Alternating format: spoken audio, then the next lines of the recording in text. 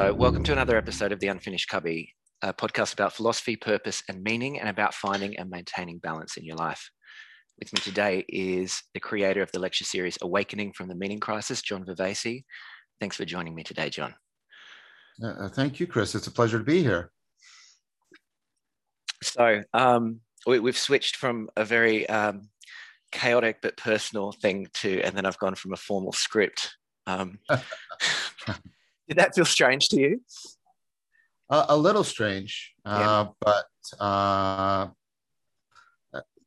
it's okay. I mean, part of what's happening with me a lot these days is I'm finding myself rapidly having to switch hats.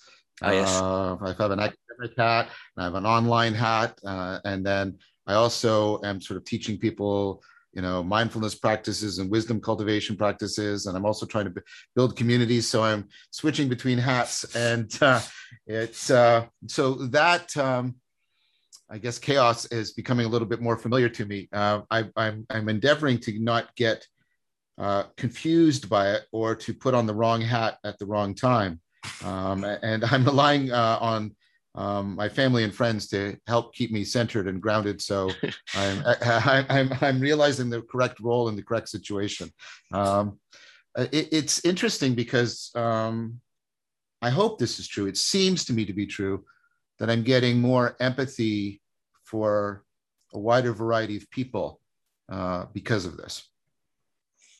Cool. And this is relatively new, and is it largely in relation to the release of Awakening series that yeah So I mean, I was used to the academic hat and the teacher hat, but when I released Awakening from the Meaning Crisis, and then all the series afterwards, the Voices with Vervaeke and Untangling the World Knot and The Elusive Eye and Towards a Metapsychology, all these series, but especially Awakening from the Meaning Crisis, was tremendous sense of exposure, and which was quite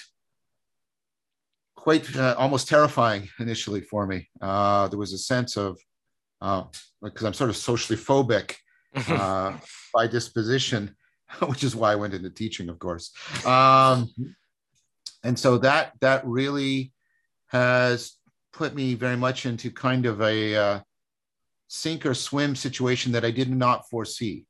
I had incorrectly thought that releasing the lecture series would be pretty equivalent to giving a lecture series at a university. And of course, while there are important similarities, there were unforeseen important differences that I'm learning to adapt to. And is that in the following fame, or more than just that?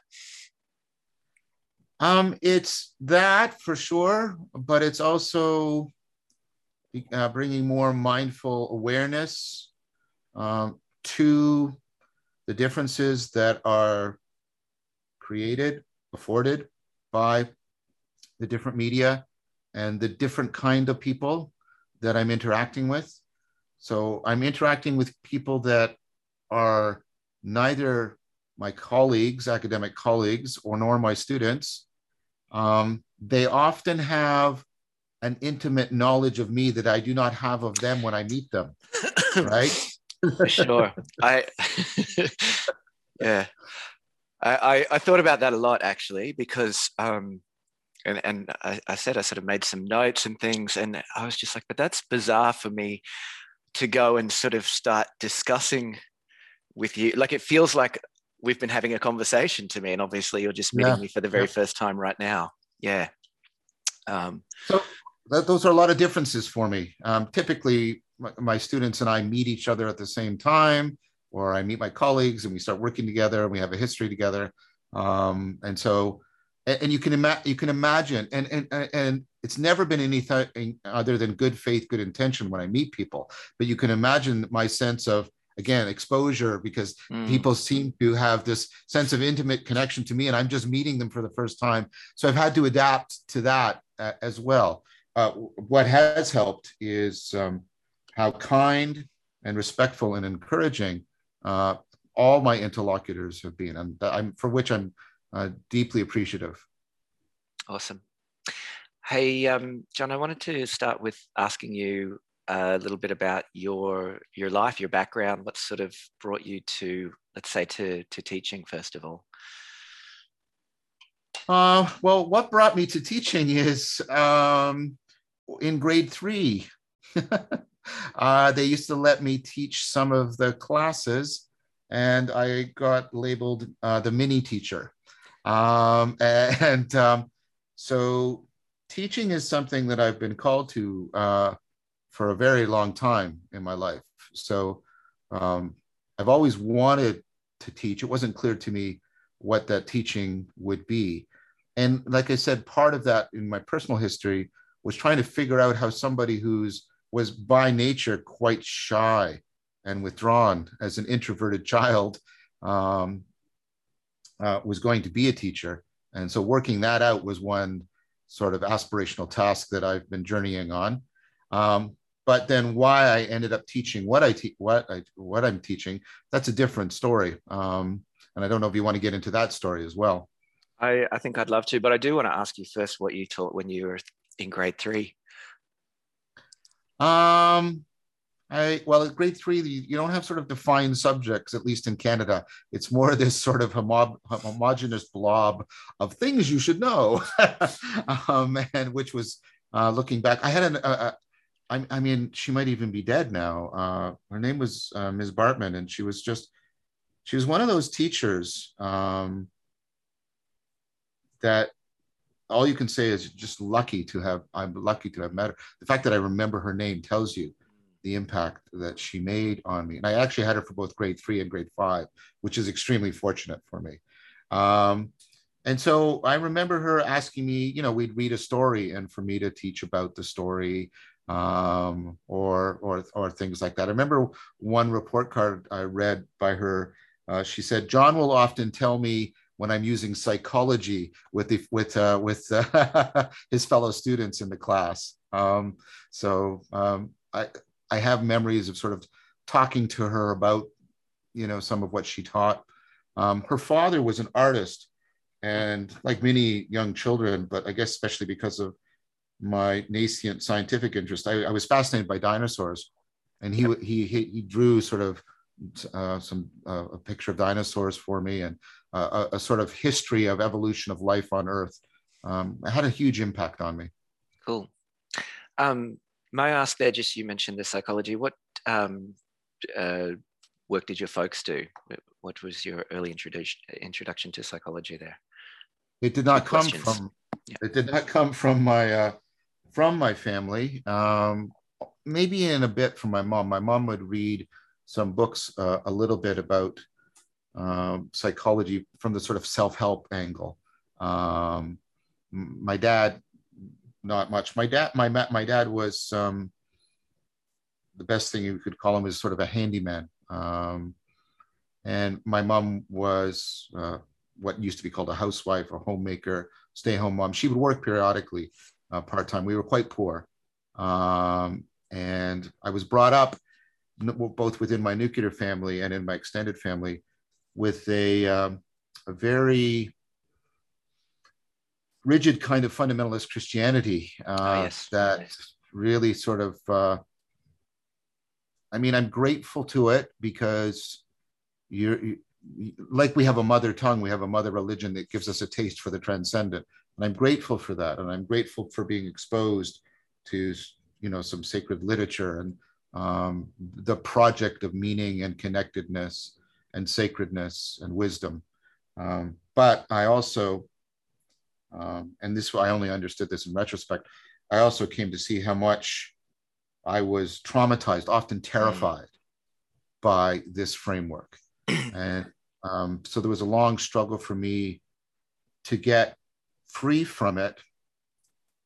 And then as that unfolded, to try and properly address the taste for self-transcendence, the taste for meaning and wisdom, the taste for depth that my upbringing had left in me, and to see if there was a way of doing that that was viably integratable with my calling to teaching and to science, which was also clear in me from very early age. So trying to get all of that together has been my personal project, I guess. Mm-hmm. And then the thing about me that is also lucky, and it didn't have to turn out this way, I found that as I worked that through, and as I worked that through both personally, existentially on one side, and academically on the other side, some of the problems I was considering and some of the integrated answers I was trying to bring to bear on it, I started to share that a bit with my students in other courses. And I noticed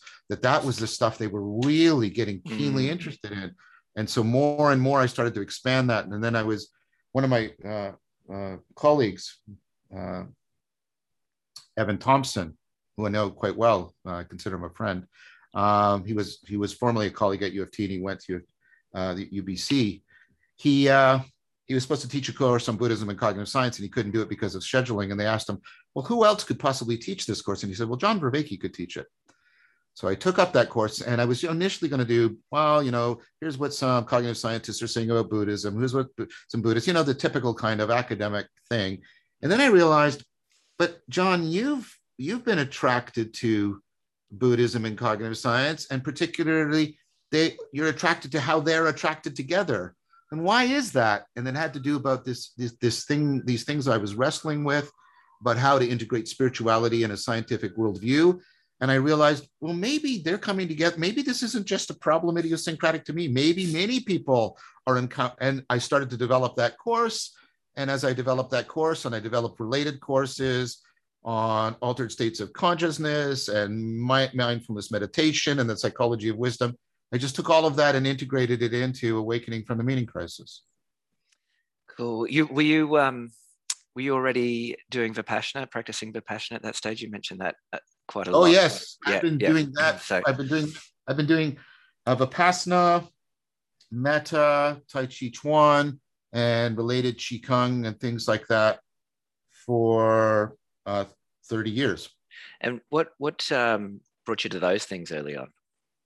Well, what was interesting is, so I was in high school, where, of course, this frequently happens to people, when that particular meaning crisis that I talked about earlier hit me, right? And, it was actually a science fiction book by Roger Zelazny that sort of opened up my mind and made me realize. What's the book? I have a really excellent discussion with Damian Walters about how science fiction sort of takes the role of mythology in our culture. And Roger Zelazny's, one of the core things he was trying to do in his form of science fiction was to try and sort of weave together mythology and science. And so this book opened me up to that possibility, and Buddhism and Hinduism. And it was like, and then I read Siddhartha by Hermann Hesse. So I was going like this, right? In high school. That's what led me out. But then I was hungry. Like I said, okay, yes. So no to that, but I don't want to say no to meaning and connected. I didn't have that language now. This is retrospectively, right? And then what happened is I went into university and I took an introduction to philosophy course, and I met Socrates in The Republic by Plato. And it was that is what I want and what I'm looking for. But the thing is, even though the name philosophy means the love of wisdom, the topic of wisdom falls off the table after first year university. After that course, there was no courses on wisdom. There was no course on the philosophical traditions like Stoicism and Epicureanism and Neoplatonism, in which the cultivation of wisdom was central. You basically do some Plato, some Aristotle, and then you leap to Descartes, right? And it's like, whoa. And so I continued on in the philosophy because I found the skills that it was giving me, and the meta-scientific reflection, the meta-cultural reflection, all of that was valuable. But the hunger for that transformative process by which we aspire to wisdom and cultivate virtue was not being met. And so down the street from me, literally, was a place, the Tai Chi and Meditation Center, where they taught an ecology of practices, Vipassana, Metta, some related Qigong, and Tai Chi Chuan. And I went there, and as I started doing those things, I started realizing, oh, this is what I want. And I dove into those practices deeply, you might even say religiously. But then what started to happen is I discovered, after I finished my MA in philosophy, I discovered this new discipline, cognitive science, that was talking about things more like the way Plato talked about them. Because in Plato, there's no clear distinction between philosophy and psychology and transformation, right? They're all woven together in this magnificent tapestry.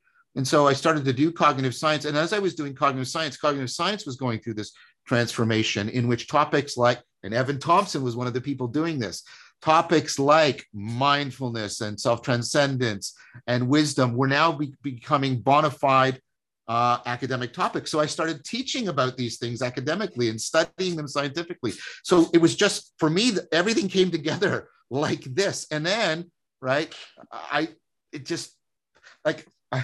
I'm very grateful for that. I did not engineer this, right? I am exceedingly lucky, fortuitous that things unfolded that way for me. I had a, this sounds like a leap, but it comes back. I had a psychotic episode in my early 20s, and the experience of unfiltered stimulus and constant connections was really profound. And the early parts, especially of your talks, in the way of the constant connections, you sound like a crazy person there. It's like this. Except the difference, of course, is it's coherent. But yeah, no, it's absolutely incredible, I think, and I certainly recommend Awakening from the Meaning Crisis to anyone, and especially the early lectures. The way that you just pull together so many threads and just make this very coherent picture of all of these diverse things. And I also feel like you talk about flow a lot, interconnectedness, and I also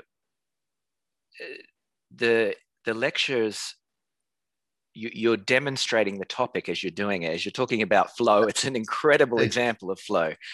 Yes, thank you. That's very much the case.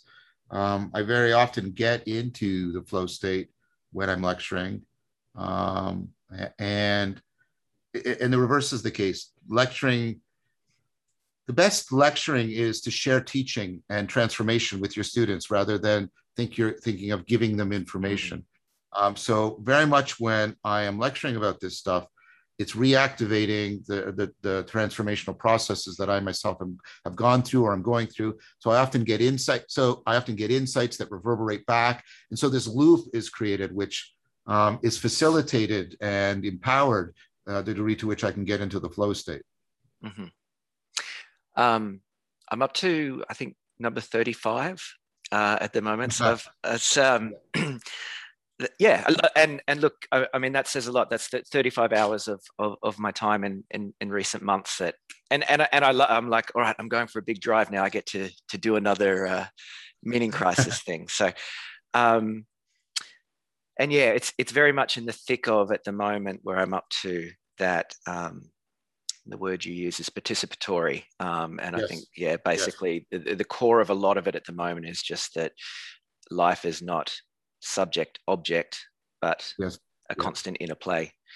I thought, because I get to talk to you, that I might cheat and see if I could skip to the end and ask if you provide an answer for finding meaning, and if that's something that we could talk about today. It's certainly, for me personally, something of huge. I'm sure, many people hunger for meaning, for some kind of answer. And I realize those are two different things, but yeah, what answer do you have to that? Well, I don't have the answer, if the answer means what is the meaning of life, because I don't think such sort of a metaphysical entity exists, or I'm very suspicious of that. Instead, and I'm not the only person studying this, increasingly we can talk about meaning in life. Susan Wolf brought that out in her book named Meaning in Life and Why It Matters. And then you have psychologists studying it. And so the answer is more like this.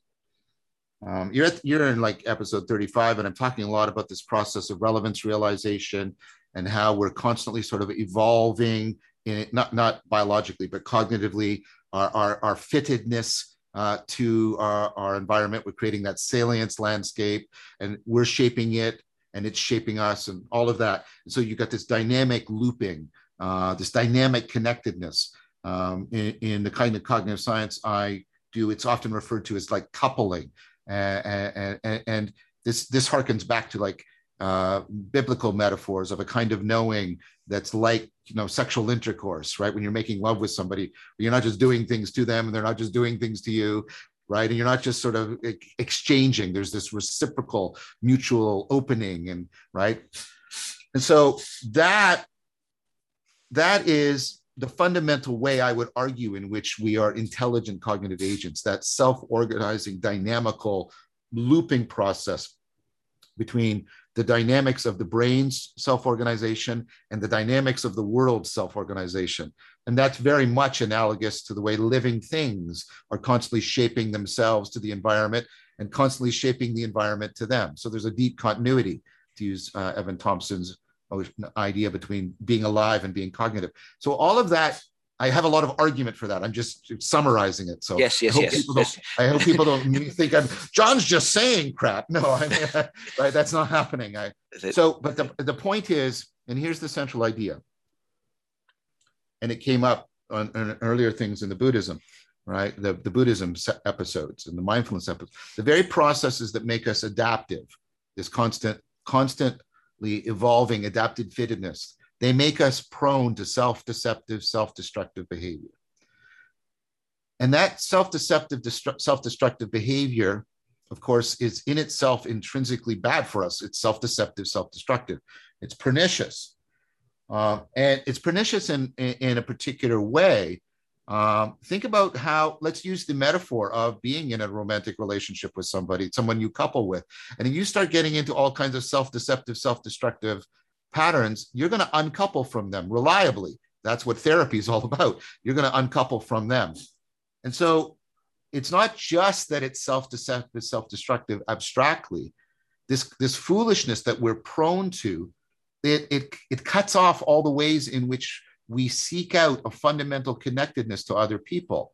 But we're also always, for very similar reasons, seeking out a fundamental connectedness to ourselves and to the world. Those three forms of connectedness are all interdependent and I couldn't properly connect to you if I'm fundamentally disconnected from myself. And I also can't connect to you and myself if I'm not properly connected to the world. And they all interpenetrate. So what happens is all of this triangle of connectedness, if I can put it that way, gets undermined by foolishness. Now, it turns out there's good argument and evidence that sense of connectedness is exactly what we need when we use the metaphor of meaning in life. Our lives are meaningful to the degree to which we have an evolving connectedness to ourselves, to each other, in the world, in a way in which those three are mutually affording and mutually supporting each other. But foolishness corrodes that and undermines it. We get into ways in which we start turning fundamentally and perniciously lose touch with ourselves and or others and or the world. And this is how people come to lose meaning. It's not about having a particular set of beliefs. I can't give you a proposition that will, and you'll go, right, that's it, right? I think anybody who offers you that, you should suspect them, either they're deeply self-deceived or they're trying to get something from you. So the reason for that is the following: this connectedness, this evolving dynamic connectedness that is lost in foolishness, right? It's not primarily generated by the level of our propositional thinking. That's not what's primarily. Our propositional thinking depends on much deeper processes that get all this connectedness going. I use a word for this, and I use this word deliberately. I use the word religio, which means connectedness, but it's also one of the potential etymological origins of the word religion. When we find things sacred, whether or not we're secular or religious, when we find things sacred, the birth of my child was a sacred event. Why? Because you feel fundamentally connected. You feel like you are connected to somebody somebody or something that is beyond your egocentric concerns. You matter to something other than yourself, right? And so the word that has been used across cultures for addressing that self-deceptive, self-destructive behavior that's very complex and going on largely beneath our propositional thinking, and affording, enhancing that non-propositional cognition that makes us feel connected, the word for that is wisdom. So now I can give you what the meaning crisis is in a sentence. It is a wisdom famine. So the answer isn't a proposition. The answer is how can we use the best cognitive science to come up with the best ecology of practices for helping people recover in a viable manner and a shareable manner the cultivation of wisdom. That's what the series ends with. But the series is not complete, because that's why I'm doing other things. That's why I'm doing all this work to try and give people practices. I taught all during COVID. I taught online meditation and contemplation course. Then I followed that up with a cultivation of wisdom course. I've been doing a whole bunch of projects and doing workshops on how we can practice dialectic into dialogos, how we can use not just individual cognition, but networked, distributed cognition to turn our intelligence, not our individual intelligence, but our collective intelligence into wisdom cultivation. There isn't a single answer. There isn't a single practice, because there are many practices from many traditions and many emerging practices, and they can be configured in many different ways, all of which can, in terms of cognitive science, be vetted as legitimate and reliable and pursuable. Cool. That was a good answer. Thank you. Thank you. There's a couple of things I want to just pick out a little bit. Terms like self-delusion, self-deception, foolishness. There's a suggestion that there's a correct way of being and acting, and then I think what you're saying, that is the cultivation of wisdom, is the and what makes that inherently correct is just the fact that there is the greater sense of connection and therefore greater sense of well-being. Yes. So let's talk about that. Let's talk about that. Let's talk about it first in cognitive terms, making use of the work of Merleau-Ponty. He's a philosopher who has a huge impact on the kind of cognitive science I do. 4E cognitive science: embodied, embedded, inactive, and extended. Basically, the main slogan of this is cognition isn't in your head. It's between your embodied brain and the world in that loop, right? That's the main difference. So when we say a better way, and this is part of, this actually feeds into trying to reconceptualize what the sacred means, right? What's the best way for me to grip this object? Well, this is what you should say. It depends on what you're going to do with it, right? It depends on what you're going to do with it. So Merleau-Ponty had this point about what we're constantly doing is we're trying to get what he called an optimal grip. He doesn't always mean physically gripping. So let's do it visual. Like, should I be really close and get the details? Should I be very far and get the gestalt? Should I hold it still to emphasize its structure, or should I move it to get a key understanding of its dynamics? And what you should say to me, it depends on, and here's what I was talking about, depends on what's relevant to you, right? What's the relevant? This is why I call this whole process relevance realization. So your optimal grip is constantly going to evolve, just like an organism's adaptive nature, its adaptive fittedness to its environment is going to constantly evolve across time. It's why, animals evolve, organisms evolve, right? In the same way, obviously much more rapidly, you are constantly by constantly moving and adjusting your sensory motor loop, you're constantly adjusting your grip on anything in order to best fit to what is relevant in that situation. And when you are doing that more and more comprehensively in your life, you like your life. You fall in love with the world. you get something like what happens when you're making love as opposed to just having sex with somebody. You know, when you're making love to somebody, they start, right? You start to open up to them, which affords them opening up to you. And you get this reciprocal opening as you afford each other getting a more and more optimal grip, no pun intended, an optimal grip on each other, right? And that's part of love. And we don't try to justify that. We don't say, and why should we be in love with things? What's the reason for that? We go, no, we're in love with things because that's intrinsically good.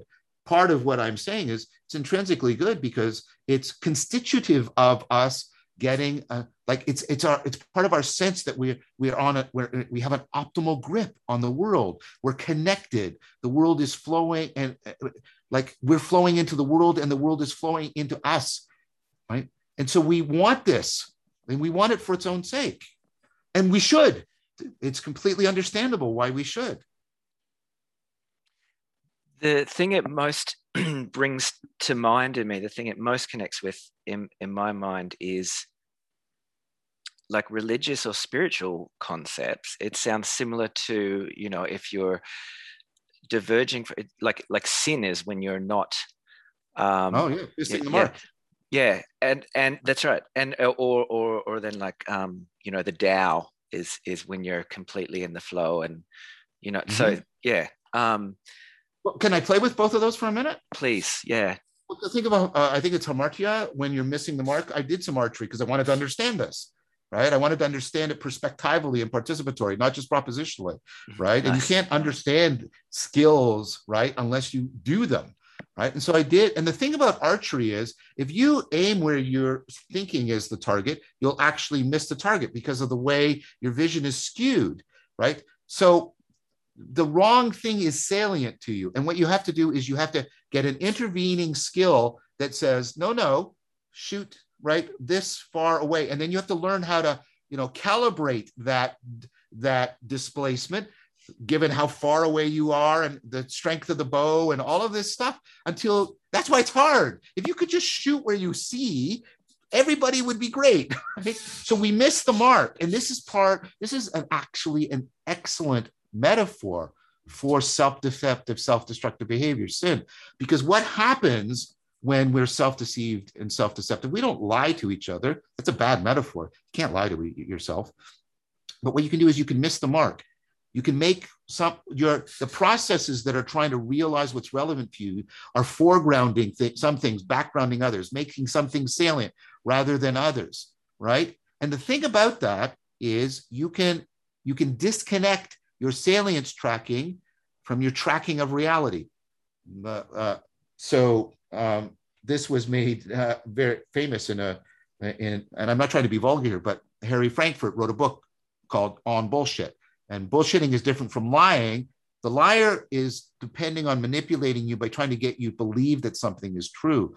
The bullshit artist is trying to get you to disconnect what you find salient from your understanding of what's real or true. And advertising is a clear example of that.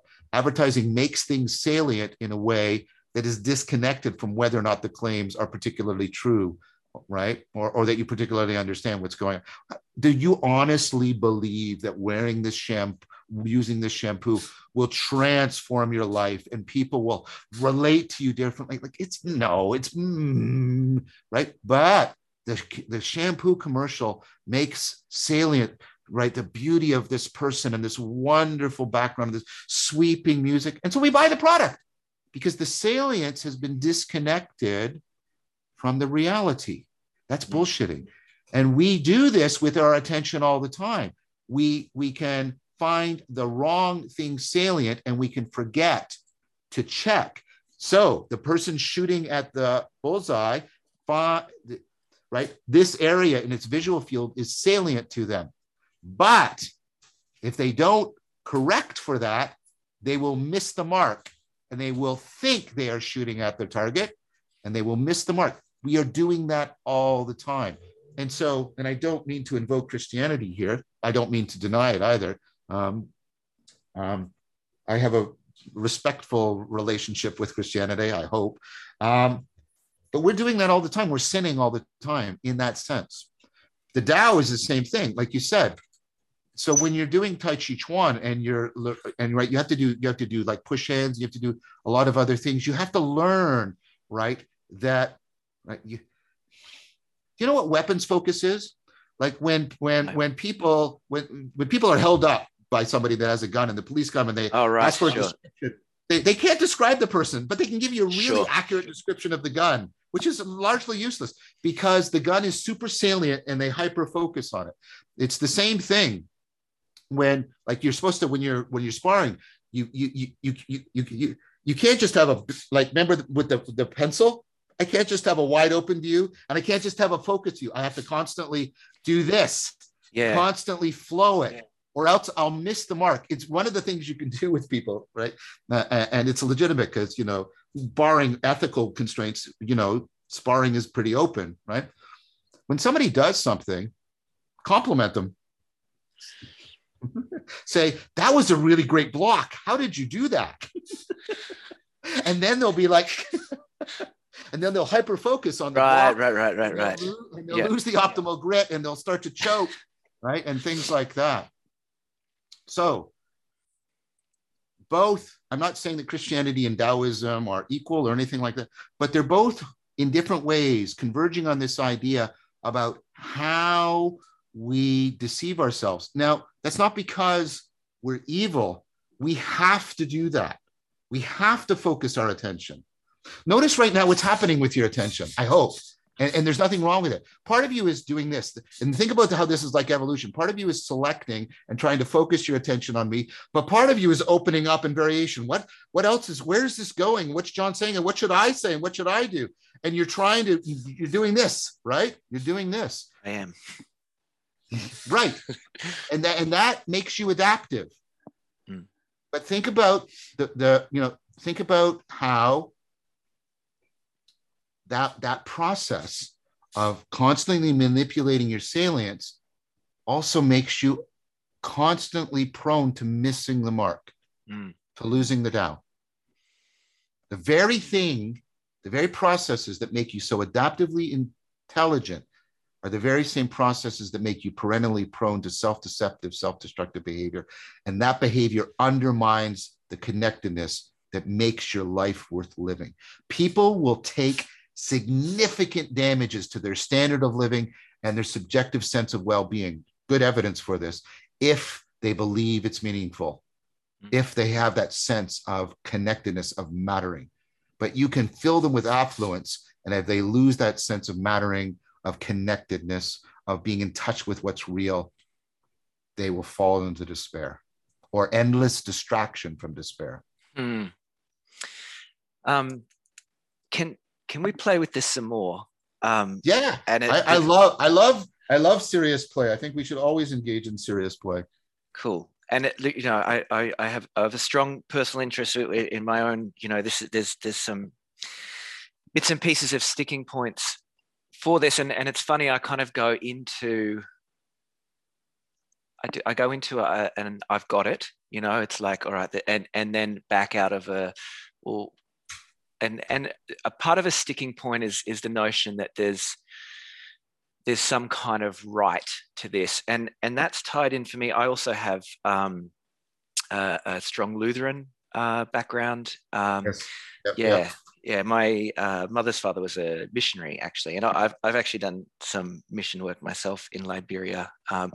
Post when I was actually Christian, but still connected to the church and able to do that. But I recently, like in the last year, I've been doing bits and pieces of been doing some therapy, seeing counselor, and things that I've always known about. You spoke about the trauma from religious doctrine, and I've kind of spoken about, I've kind of had an awareness of, that's not a great thing. And I'll give an example in a moment so it's clear what I'm talking about.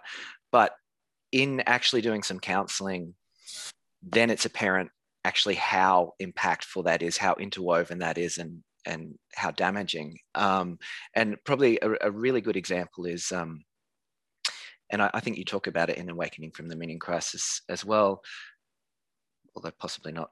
But you were born in sin. sorry for interrupting, Chris. Yes. Chris, sorry for interrupting. I've lost signal. Can you hear me? I can hear you. Yeah. Are you hearing me okay? Are you hearing me?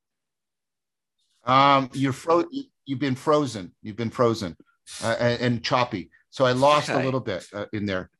Okay. Everything Interesting. seems okay now. Yeah. You're coming through perfectly fine. I have no So idea. Presumably. I still got good signal strength. I've still got good signal strength. So, I mean, it could be anywhere in a bunch of Okay. intervening variables. All right. So sorry for interrupting, but I didn't want to lose the thread. That's all So right. No, I thank you. I got, think I was going on a bit of a tangent anyway, but I wanted to say, like, one of the very, I use the word, fundamental teachings in Lutheranism and a lot of Christianity is that you are born in sin. As a human, you are inherently sinful and wrong, and there is no redemption for you. It is only through God. And that's obviously like an incredibly disempowering thing to embrace. Removes any sense of agency or also of worth. It's also saying you're wrong. And I recognize even, and I also have a loving respect for Christianity as well. I sort of, I don't mean to disparage purely, but what I'm saying is still true. Where do I want to go with this?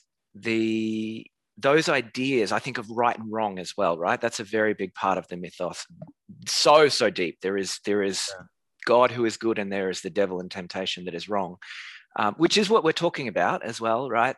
But I question and with other teachings and ideas, like, because even without, like, that stuff gets embedded, right? When it's given to you over and over, and as a child, it's in there deep, and you can't just think differently when you're older.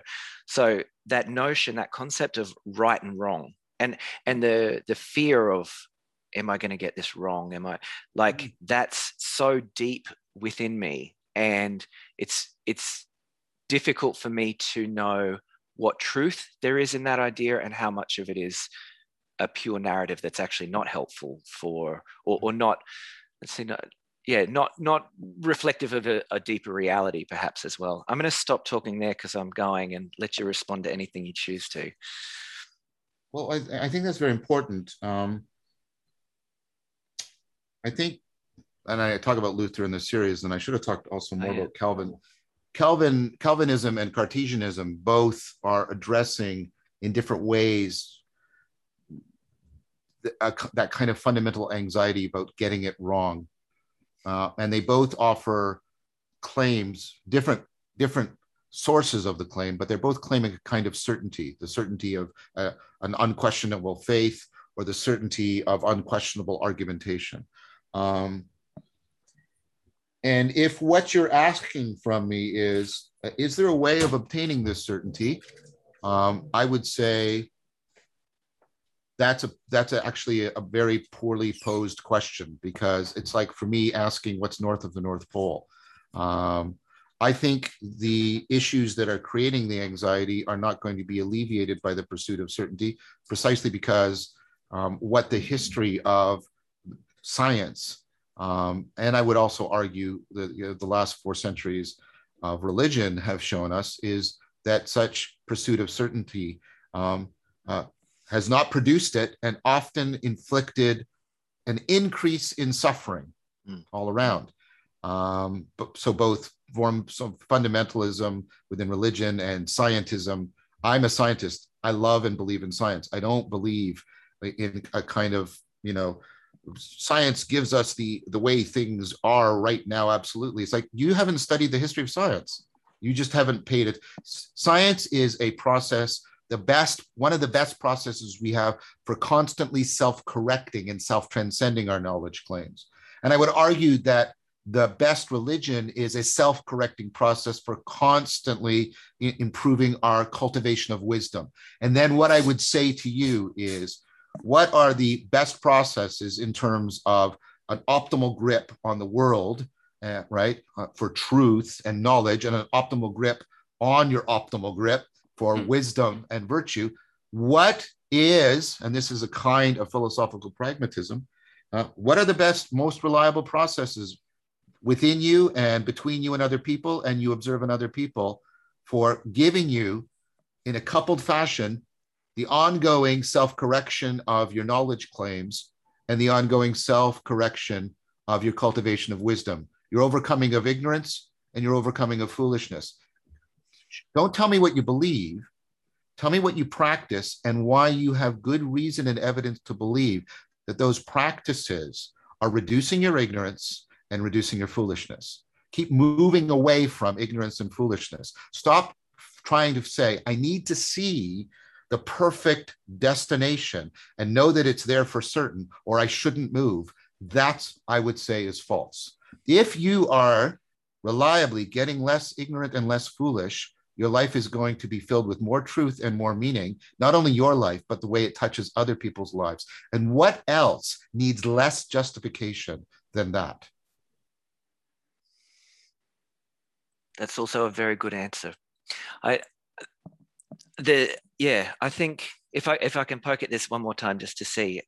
Please, we should, right? I don't want to. I hope I'm not doing this. I don't want to ever bully anybody into. I want people to constantly probe. Yeah. Right, good. No, there's in me that there's a real struggle around this, because what I'm hearing, so first of all, you make, how could you possibly argue against the pursuit of wisdom and therefore happiness in one's life, to summarize what you just said? But there's something in me that just rebels against the notion of there's a right, there's a getting it right, and I rebel against it for the reason that I gave of that's so yeah. So I don't know, what do you say to that that you're getting it right or wrong?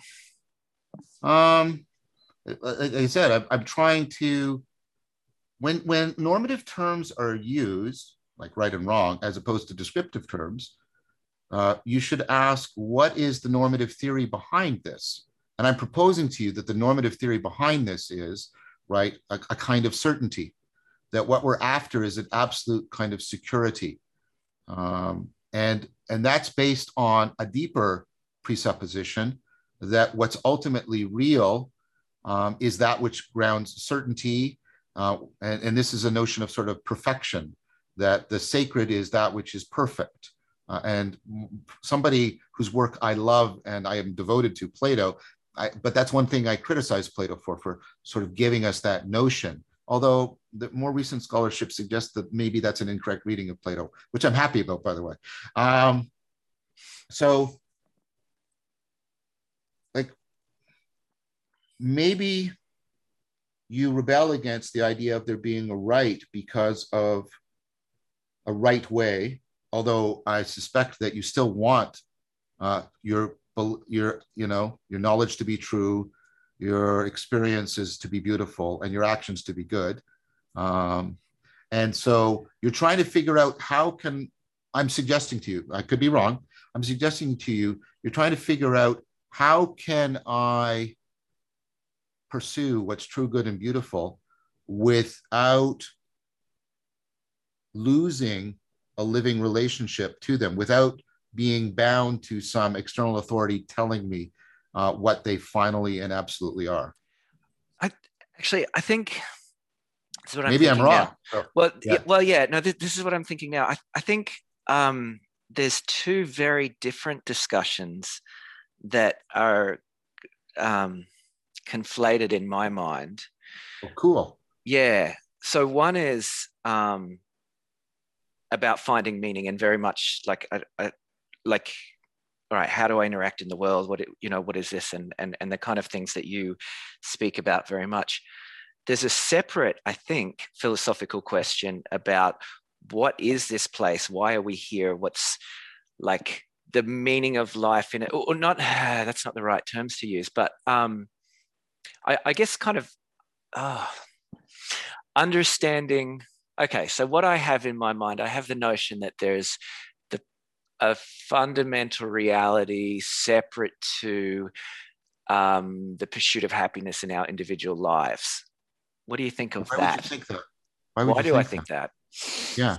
Why would you Um, think that your cognition is so malformed that as it tries to optimally function, it would disconnect you from no, reality? no, no, no. That's not what I mean. What I mean is that,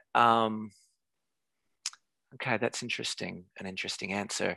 But I guess in the, yeah, I do have the idea that the understanding of what this world is separate to my personal life meaning. I definitely feel that. What do you say to that? I'd say to you that that is very much a post-Reformation knowledge claim. It's Sure. exactly opposite to the Socratic claim that knowledge is virtue, right? And virtue means eudaimonia, it means meaning, it means happiness in the meaningful sense, not the emotional sense, right? Because the Greeks would say, well, you're trying to get closer to reality, and you're doing that because you value that for its own sake. Like, and this is true, people not only want the fulfillment of their desires, they want what fulfills their desires to be real. I use this example all the time, and I do this with my students. I'll say, how many of you are in really satisfying romantic relationships? And romantic relationships are supposed to be, in our culture, the epitome of meaning. And then I'll say, how many of you would want to know if your partner was cheating on you and that would destroy the relationship? 95% of them put up their hands. And I say, why are you doing this? Why are you destroying your happiness? And they say, because it's not real. So notice how happiness and real are not oppositional. This is the Greek point. Getting at what's real is fundamental to our happiness. It's fundamental. It's one of our meta drives. And making, like, the goodness of things is not separable from their intelligibility. Being connected to things in that way that, I'm gaining in my self-knowledge and the world is disclosing itself. Plato talks about this in Anagoge. Those are inseparably bound up together in the Socratic Platonic framework. So thinking that, well, the pursuit of one could take me far away from the other, isn't that? And I'm trying to say this in a very friendly, affectionate manner to you. I won't be Isn't offended. that isn't that just another version of you're born depraved, you're born twisted, and your pursuit of your desires is going to essentially cause you to fall? It certainly feels like it. Yeah, yeah, yeah. I think, Yeah. that's it. That seems to fit.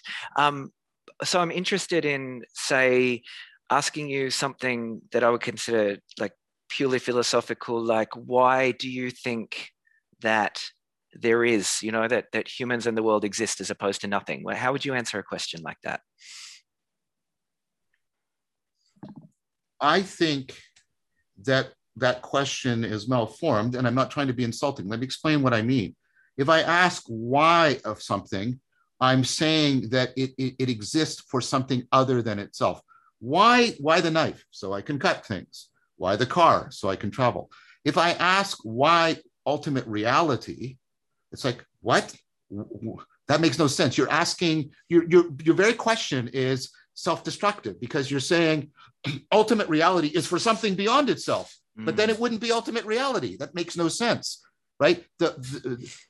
What's ultimately real, and Eckhart says this, right? And so many people converge on this in the mystical tradition. The ultimate real has no why, because if it had a why, it wouldn't be the ultimate real. Okay. Excellent answer again as well. And I'm really appreciating this, John. I'm getting a lot from this. I'm being transformed. What about where? Can I ask where? Like, or how? Like, yeah, like, can I ask a question? That I think that's a very good question, and so that's a question that I'm pursuing. And it's a question that you can't pursue just intellectually. The deepest truths are truths that are only disclosed to us as we undergo transformation and self-transcendence. So it's not something I can just pursue intellectually. I have to pursue it in conjunction with an ecology of practices that are supposed to bring me into a process of transformation that is lined with sort of the disclosure of a system of truths, if I can put it that way. And so, and I'm doing this not only singularly, I'm doing this in dialogue with a lot of people from different perspectives and framework. I'm trying to do this as Socratically as I possibly can. And I am becoming convinced that the answer of how is very much an answer that looks something like this, right? That we have to see reality as something like a process. Process isn't the right word because processes and unfold in time. So I'm using it like a metaphor, right? But we have to see that, and notice that this is language already coming into prevalence within science. We have to see how things are emergent. And we talk about this. We talk about how water emerges out of the hydrogen and oxygen, and how life emerges out of inorganic matter, and how species emerge from previous. It's emergent up. Things are getting actualized in emergence. But possibility, and this is where the Eastern influence on me helped me see this in the Neoplatonic and Christian traditions, and even in the Sufi tradition, to the degree to which I understand it, and a little bit in the Jewish tradition because of my friend Zevi Slavin, who's helping me understand this. But possibility is real, is just as real. So while we think about how things cause one another, we have to think about how there's also a shaping to possibility. The possibility is also shaped into potentiality. It is constrained. And those structures of potentiality are just as real as the causal patterns. So while there's causal emergence up, there is also eminent constraint downward. And that is very much paralleled in the fundamental structure of our cognition. In psychology, cognitive science, we talk about bottom-up processing and top-down processing. There's this, right? And it's not like this, like poles, because that's sort of a mythologization. The emanation and the emergence completely interpenetrate each other at every level, just like they do in your cognition. So the relationship between them, and this is what Erigena saw and Nicholas of Cusa saw, the relationship, and this goes back to the Neoplatonic tradition directly, explicitly, right?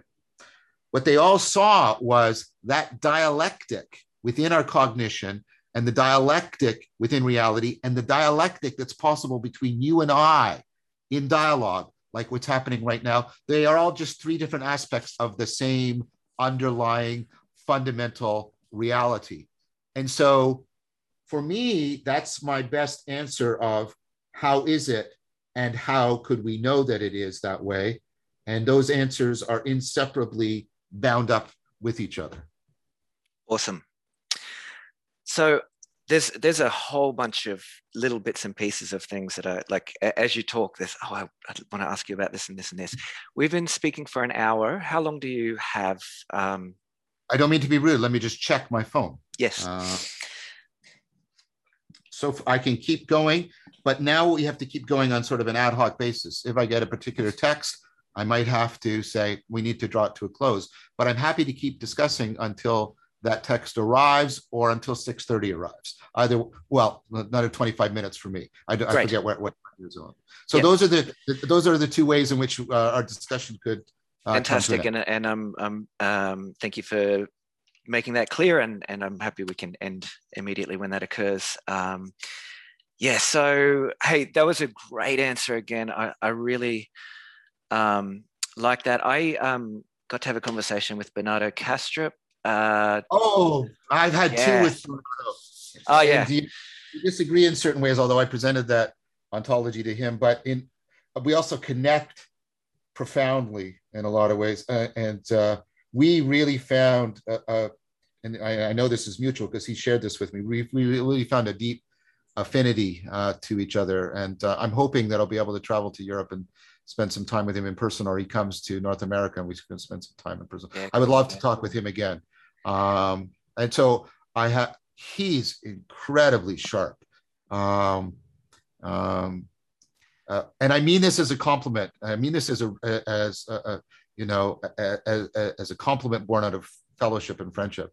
I needed to play my A game with Bernardo. Yeah. And I'm not saying that, well, normally I don't in some sort of arrogant fashion. I meant I had to, like, when you're sparring with somebody and you realize, hey, and then what's beautiful about this, right?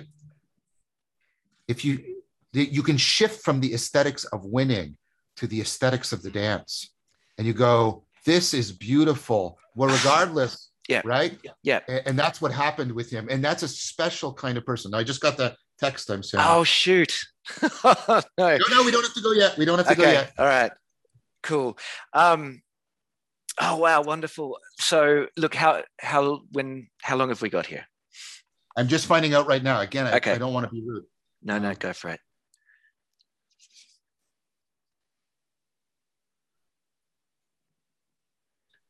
So I interrupted you, but because I just wanted to make clear my attitude towards Bernardo. I have utmost respect for him.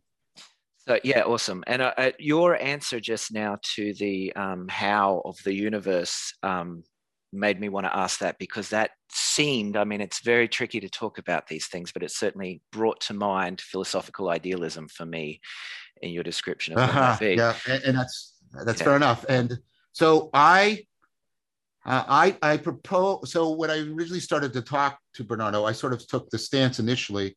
And it's like a martial arts stance, right? I took the stance initially of just sort of presenting the framework of scientific realism, and he had some very powerful answers that I don't necessarily agree with. I think I had powerful counter answers, but I came to, oh wow, this is an intellectually respectable position. And then I offered the ontology I just gave to you, which has a lot going for it, the Neoplatonic tradition and the mystical tradition, as a way of sort of entering into dialogos rather than just debate, of saying, well, I'm going to move towards you in this way. And he didn't completely agree with this. He still, and I think properly so. I think we are in agreement that what I just get, that dialectical ontology is not the same as philosophical idealism. But he reciprocated by moving towards and saying, I can see the value in this, and so I would say that they're not the same. I think there are deep differences and important differences between them, but I think they also are close enough. Actually, they're both close enough and far enough each other that they can get into kind of an optimal grip with each other, which is helpful to both positions. Because when we move to these ultimates, like, we've got to remember Socratic humility. We have to remember that we're probably more ignorant than we have knowledge, and we should. And you see this in the Platonic dialogues. We should, authentically, propose our position and defend it as best we can.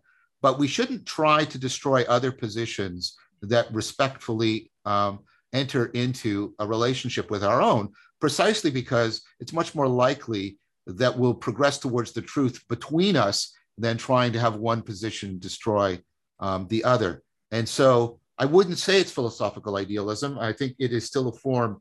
Neoplatonism, and especially the Neoplatonic version, is very much a form of realism. It's based on the idea that there are real patterns in the world, and the world's patterns unfold of their own accord in a way to which we are responsible. And I would argue that we depend on that for our sense of realness and truth. That's where Bernardo would, of course, disagree with me. And that's one of the fundamental differences is between realism and idealism, is their claims, which are both on both sides, are very hard to articulate. What is it we are doing when we claim to sense realness? And so that, of course, is a fraught question, and it should be. I'm not complaining. Like, if these questions were easy and we could just sort of do them in a disinterested fashion, we would have resolved them. And perhaps we can't ever resolve them precisely because we're actual human beings. We're not gods, right? Cool. So there's something else that I kind of wanted to comment on with that. I was walking with my friend Simon Zippel, and we talk about these things quite often. And I love the synergy of the scientific method with spirituality, and I like, yeah, and we're talking about Richard Dawkins, and quite often you talk about like argument and sparring versus having a bit of a dance, and just like so often there is this dialogue of kind of radical Christianity versus radical atheism. And I sorry for interrupting, but I just want to say I really want, a lot of the work I've been doing, especially with trying to articulate non-theism, is to try and get underneath that debate by saying, instead of one being right and wrong, what's the shared presuppositional framework and within which it's operating? And can we challenge, is it intellectually responsible and respectful fashion? Can we challenge that shared presuppositional framework?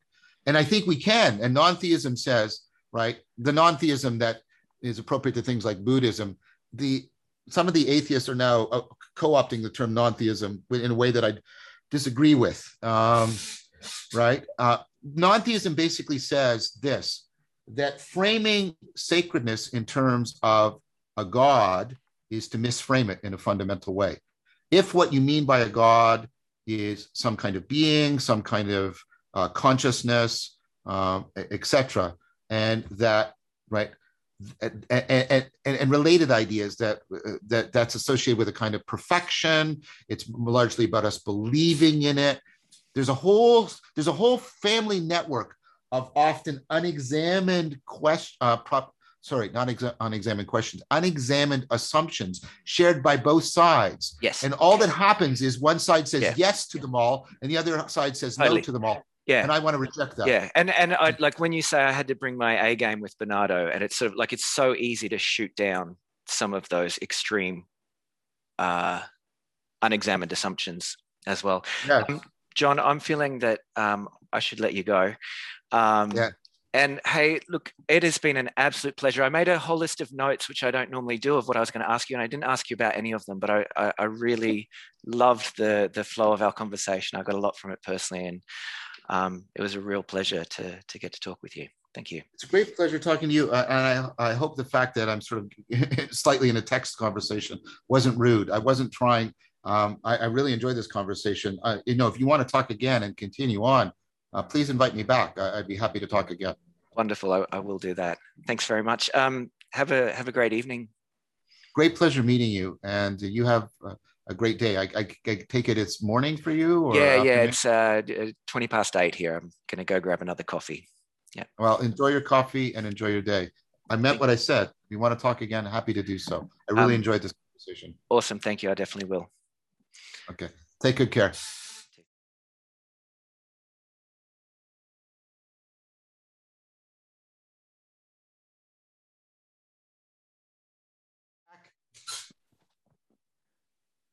Okay. Can you hear me? Yes, I can. Can you hear me? Oh, I can. Yeah. All right. Sorry about that. I ended the meeting rather than left the meeting on my phone. That's okay. What I wanted to share with you was that I was a little bit nervous about meeting with you. I've been watching your lectures, and you've got this towering academic intellect, and I'm very scatty and disorganized with my thoughts, and I was a little bit nervous, and I think it's very funny that I've ended up this extremely scattered with you first thing. Well, that's actually made it more personal, and I feel more connected to you. So this is excellent. Excellent, cool, and for me too. But I also do you ever observe that that sometimes when you think a certain thing is going to be a certain way, in particular with a certain person, if you think they're going to be away, then they act that way, or if you think you're going to be perceived away, then you're more likely to act that way unconsciously? Yeah, I mean, I think first impressions, it's been my extended experience that my first impressions are both powerful and frequently incorrect. Yes. So I've been trying very much to be much more open and take longer to form even an initial opinion of somebody. So very much so, very much so. Cool. Yeah. Cool. So John, I might just jump in, I guess. I'll do my introduction. So hello, welcome to another episode of the Unfinished Cubby. Actually, John, do you know what? I'm going to do a double take on this. I'll tell you why, because I made some notes and I thought of the way that I wanted to introduce it today, and I'm going to read directly from that.